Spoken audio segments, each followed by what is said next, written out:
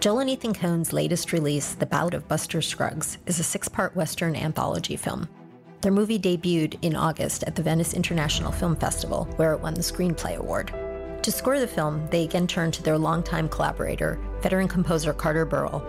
I'm Carolyn Giardina, and on this episode of the Hollywood Reporter's Behind the Screen podcast series, I'll be talking with Carter about working with the Coen brothers and his new film, Buster Scruggs.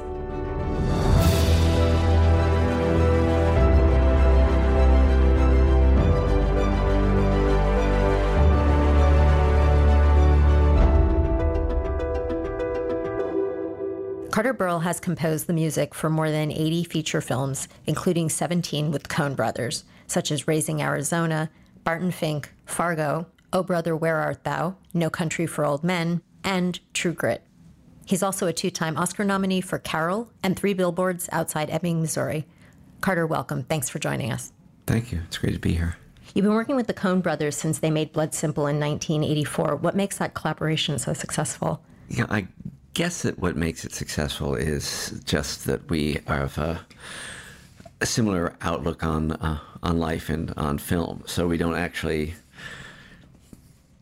ever honestly have to sit back and say, well, what are we going to do here? This is difficult. We can't figure it out. Why is this not working?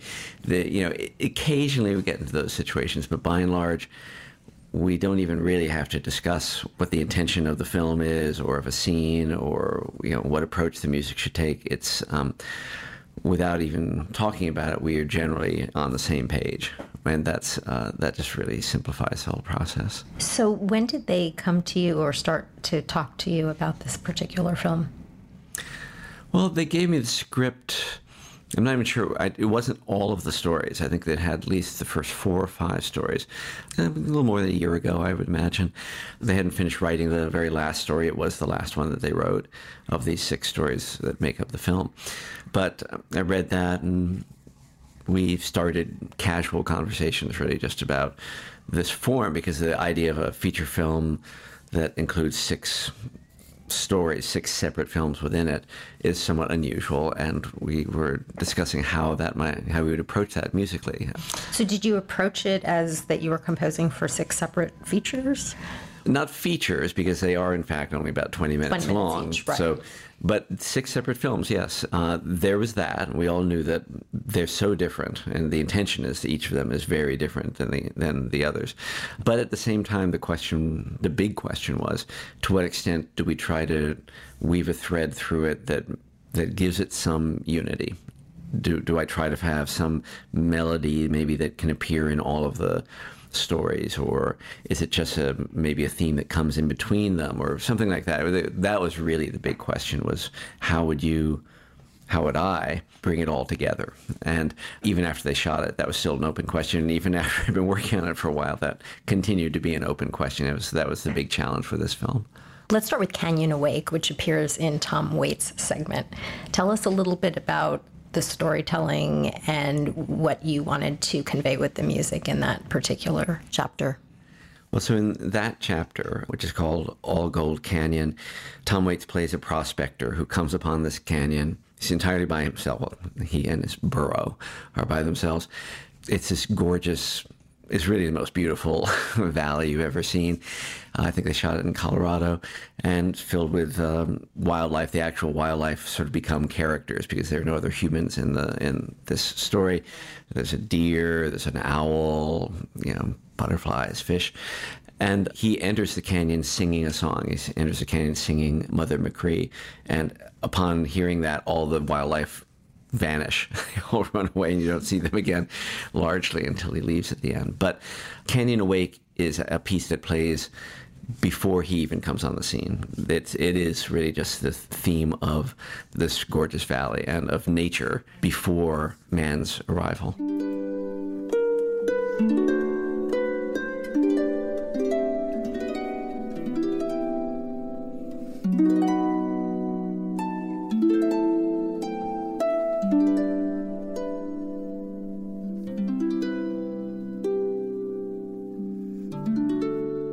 It's an orchestral piece, and it's got a quasi-Celtic I'd say a Celtic, feel to the melody.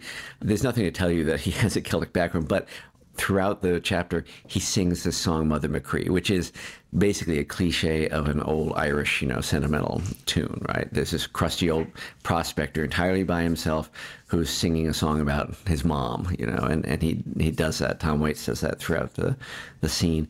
So that just suggested that, I don't know, maybe there's a little Irish background to him, and that's what made me lean in that direction with the composition.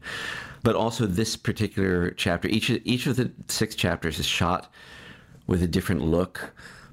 They each kind of hearken to a different aspect of the Western film tradition. Like there's one that looks more like a spaghetti Western. This particular one looks more like a sort of late 40s or sometime in the 40s, like a John Ford or Howard Hawks Western, and the colors and the camera angles all contribute to that. So the orchestration in what I wrote is trying to lean in that direction too. It's a more, it's a traditional approach to instrumentation with strings, woodwinds, brass, percussion. Another favorite is The Girl Who Got Rattled.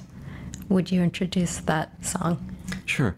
So that chapter is about a wagon train, an oxen-led wagon train of settlers that are heading to Oregon. And in this part of their journey, they're going across. It's shot in Nebraska, and I don't know if that's exactly where it's supposed to be. But anyway, it's these very flat, featureless grasslands that lead on forever. And this wagon train makes its way across.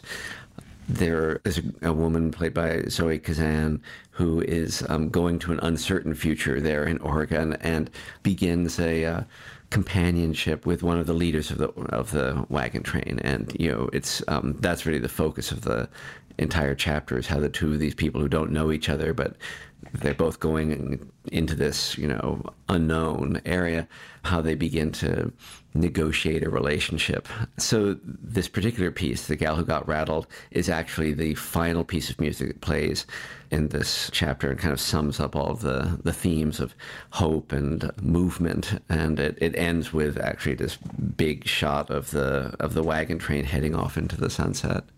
Very traditional Hollywood Western of, the future, basically.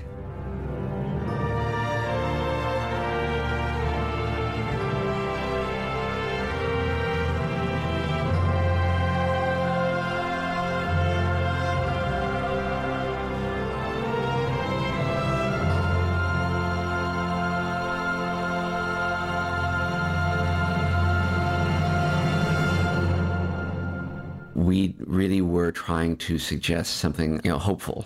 In honesty, all of these little 6 Westerns that make up the film, none of them is really a traditional Western in that, the Western is kind of the mythology of America. And that's why the Western film tradition is what it is. It is, even though obviously these stories take place in like the 1870s, that's when the Westerns were. But that was how Hollywood chose to present the origin of our country. People weren't really making that many movies about, the 1760s. They were making movies about the 1870s, and that idea that we imagine for ourselves of America as a country of explorers and frontiersmen and, loners and, what have you. So for these stories, Joel and Ethan are taking that as a context, but what's missing in most of their stories is they've sucked all the hope and self-aggrandizing, pat yourself on the back, America kind of feeling. The one thing that all these stories have in common, and this is how Joel put it to me, is non-accidental death. They all take place in the West, and they all feature, when you get right down to it, death in some way. So in other words, with the same way the old traditional Westerns featured some hopeful message about what makes America, America. This is slightly different. This is more about the way that frontier life had a dark side too, a significant dark side. But of all of the stories, this particular one, The Gal Who Got Rattled, is the one that there is some hope. Throughout the story, you sense hope building for some future for these two people and for this wagon train and for this country. And so that's one thing that's different about this than all of the other chapters. Another one is The Mortal Remains, and that is in the last chapter, which largely features an ensemble cast inside a stagecoach. Right. Tell us about that one. That was the last one that they wrote. We also basically edited and scored these in order too. So it was the last one to be edited. It's the last one I saw and the last one I wrote music for. This is sort of their interpretation of a Rod Serling story where, you could have shot this on a soundstage easily because it's really 5 people in a stagecoach at night. So you don't see any landscape or anything. And the first half of it is all talk. This really funny, beautifully written dialogue between these 5 characters, and very dense. So not much music in the first half of it. But the last half, they arrive at their destination and they get out of this stagecoach. It's night. They arrive at this hotel where they all are going to have to stay. And from that point on, there's almost no dialogue.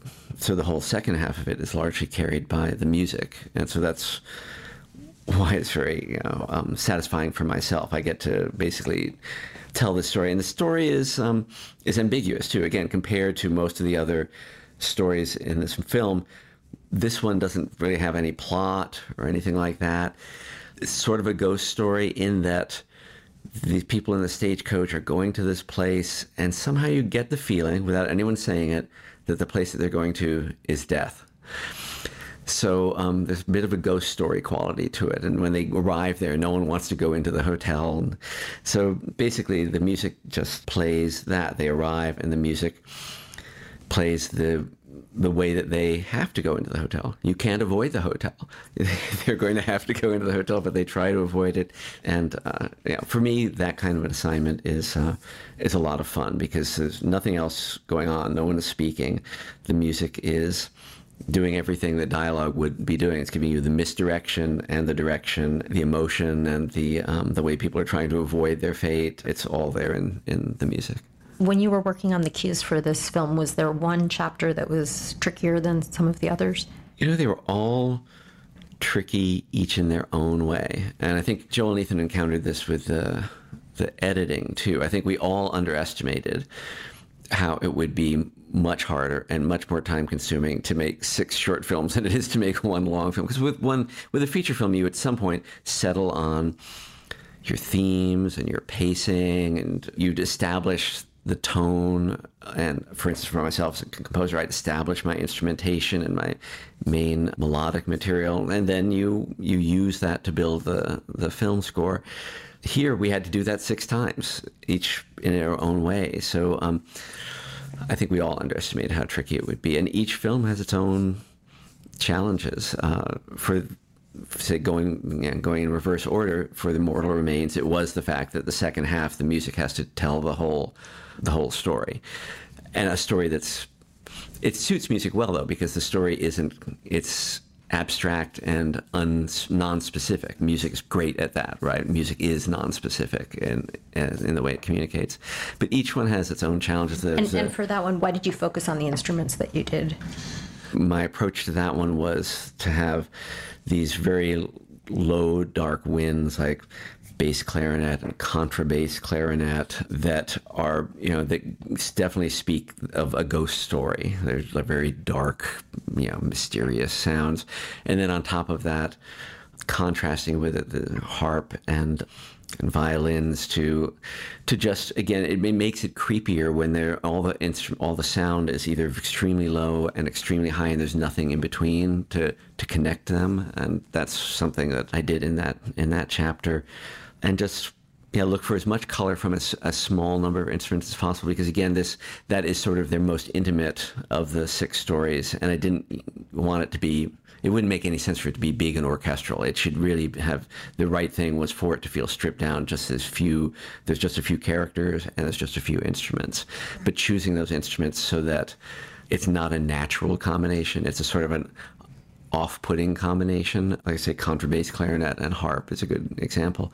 That contributes to just the way that it leaves you feeling uncomfortable, which is the right feeling for that chapter. And then other chapters, like the Tom Waits one, is openly old-fashioned. And there the challenge for me is I had to try to pretend to be a 1940s, composer to a certain extent. And we even tried pushing that, tried to say, well, what if we really try to make it sound like Dmitri Tiomkin doing a, Howard Hawks Western or something. But when I did try that, that didn't work because then it didn't feel like us anymore. It did feel like I was actually like imitating someone else. So we pulled back on that. But there's a lot of experimentation like that because we weren't sure to what extent we are adopting the look and feel of these other periods, or to what extent are we making our own movie that references these other periods in film history. We had to figure that out. Carter, let's go to another chapter. Tell us about The Wingless Thrush. Well, this chapter stars Liam Neeson and Harry Melling, and they take a performance around. It looks like the Pacific Northwest. It's snowing and cold and bleak the entire time. And they have this wagon that they take around, and Harry does a performance for the locals as they tour. And even though it's the two of them together in this wagon, basically every minute of every day, I don't think you ever see either of them speak to each other. The whole thing basically comes off as being anyway, in my opinion, it's basically one view of the relationship between a producer and the talent. Liam Neeson is the producer, Harry Melling is the talent. And it's a very bleak and I guess you'd have to even say somewhat harsh view of that relationship. But that's The Wingless Thrush, and the music tries to capture at the same time the bleakness that was the adjective we always used about that chapter, but also something, I wanted also to capture something about how, for Harry, the performer, he's bringing culture to, the frontier, and there's something for him about that's like a sacred calling, and that as bleak as the situation is, that there's also some beauty in what he's attempting to do.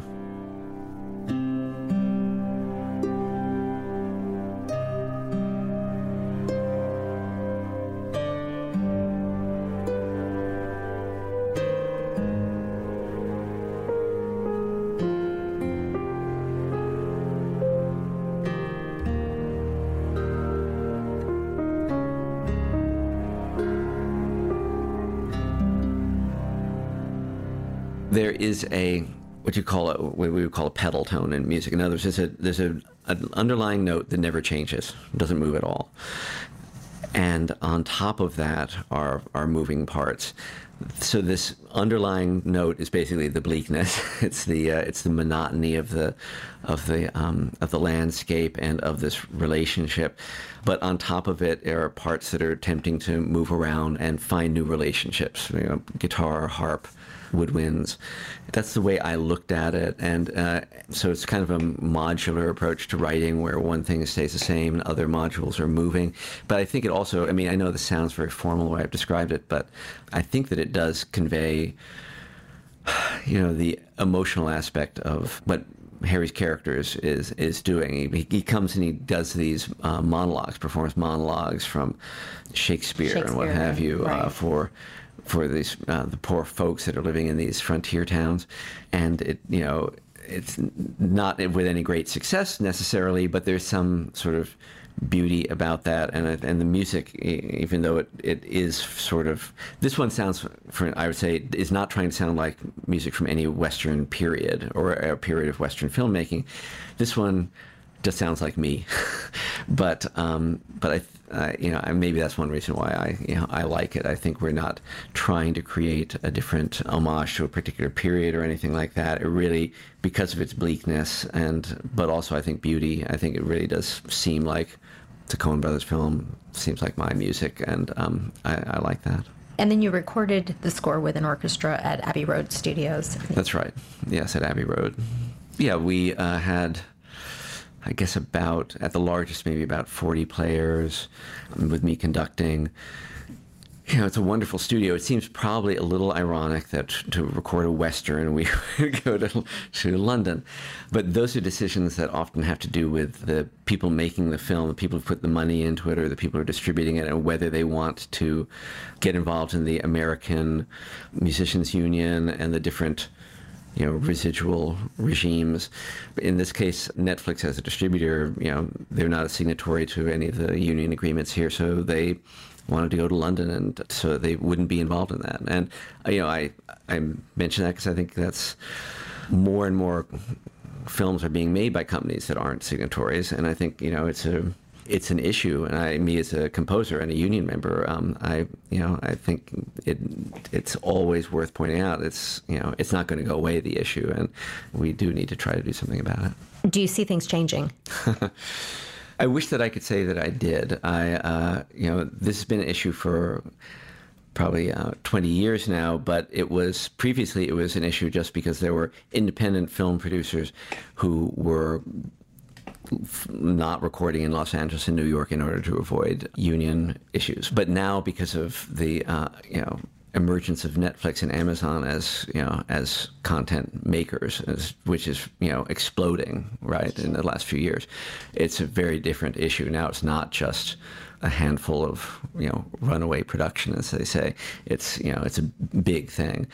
So So it's really something that your community will be talking about a lot more, it sounds like. It's true. I mean, what it did in New York, which is where I'm from, is we lost basically all our orchestral recording studios.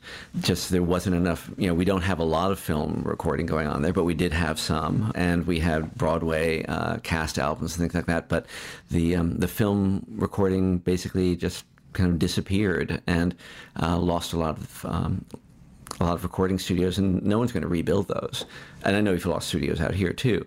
And this is not the only reason that studios are closing, but as far as the orchestral studios, big studios closing, it definitely is one of the reasons. And I have my own ideas about what could be done, but it's a very controversial issue. I tried to get involved maybe 15 years ago with the union out here and in New York, but there are so many vested interests on so many sides of this. So many people put in so much work making the union contracts the way they are now. They don't want to change that. So I don't know. I wish I could say that I was hopeful, but I'm not terribly hopeful. What are some of the genres that have inspired you the most? Do you like to do Westerns?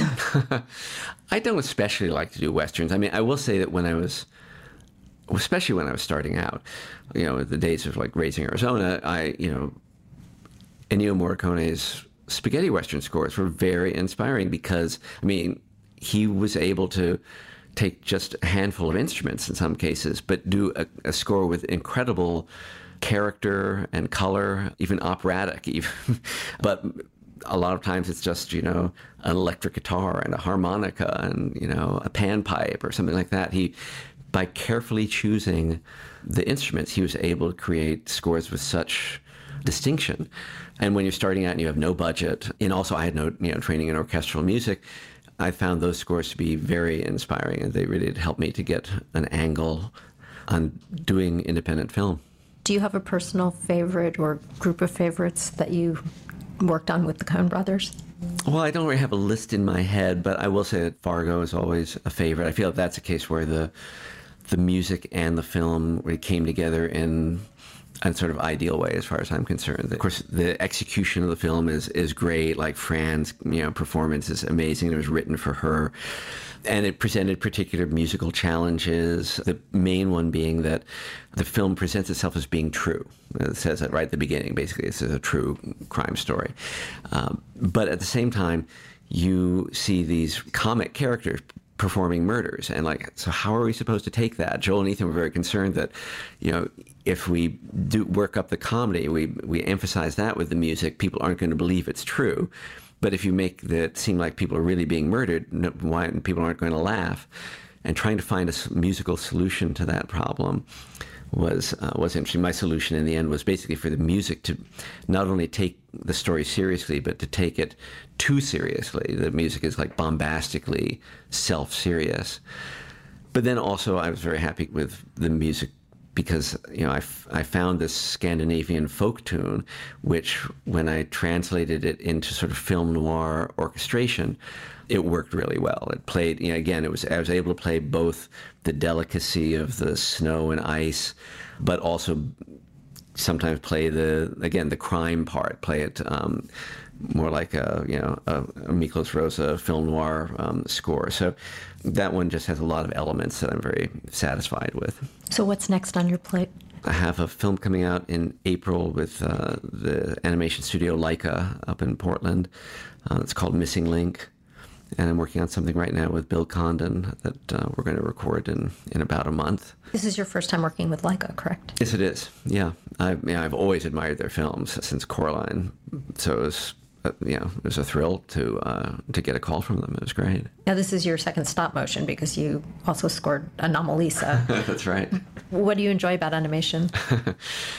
Well, in fact, animation is something that I studied in college. It was my day job. When Joel and Ethan hired me to do Blood Simple, the day after we finished recording Blood Simple, I got on a plane to Tokyo to work on an anime there for a few months. So that was actually as we say in the music business, it was my day job.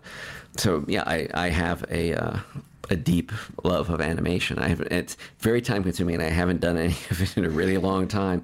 But yeah, I do love animation. I think particularly I love the process of animation rather than the actual finished product. I love the process because it's like magic that you're bringing inanimate objects to life. And especially stop motion is a perfect example of that, where you actually have inanimate objects on a table and you bring them to life. So I have an abiding love of that. And what can you tell us about Bill Condon's next film?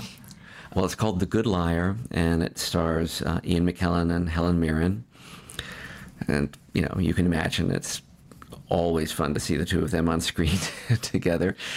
And but at the same time, it's an odd movie. I'm not going to tell you too much about it, but figuring out the right musical angle on it has been challenging, I have to say. But Bill and I have worked together a lot.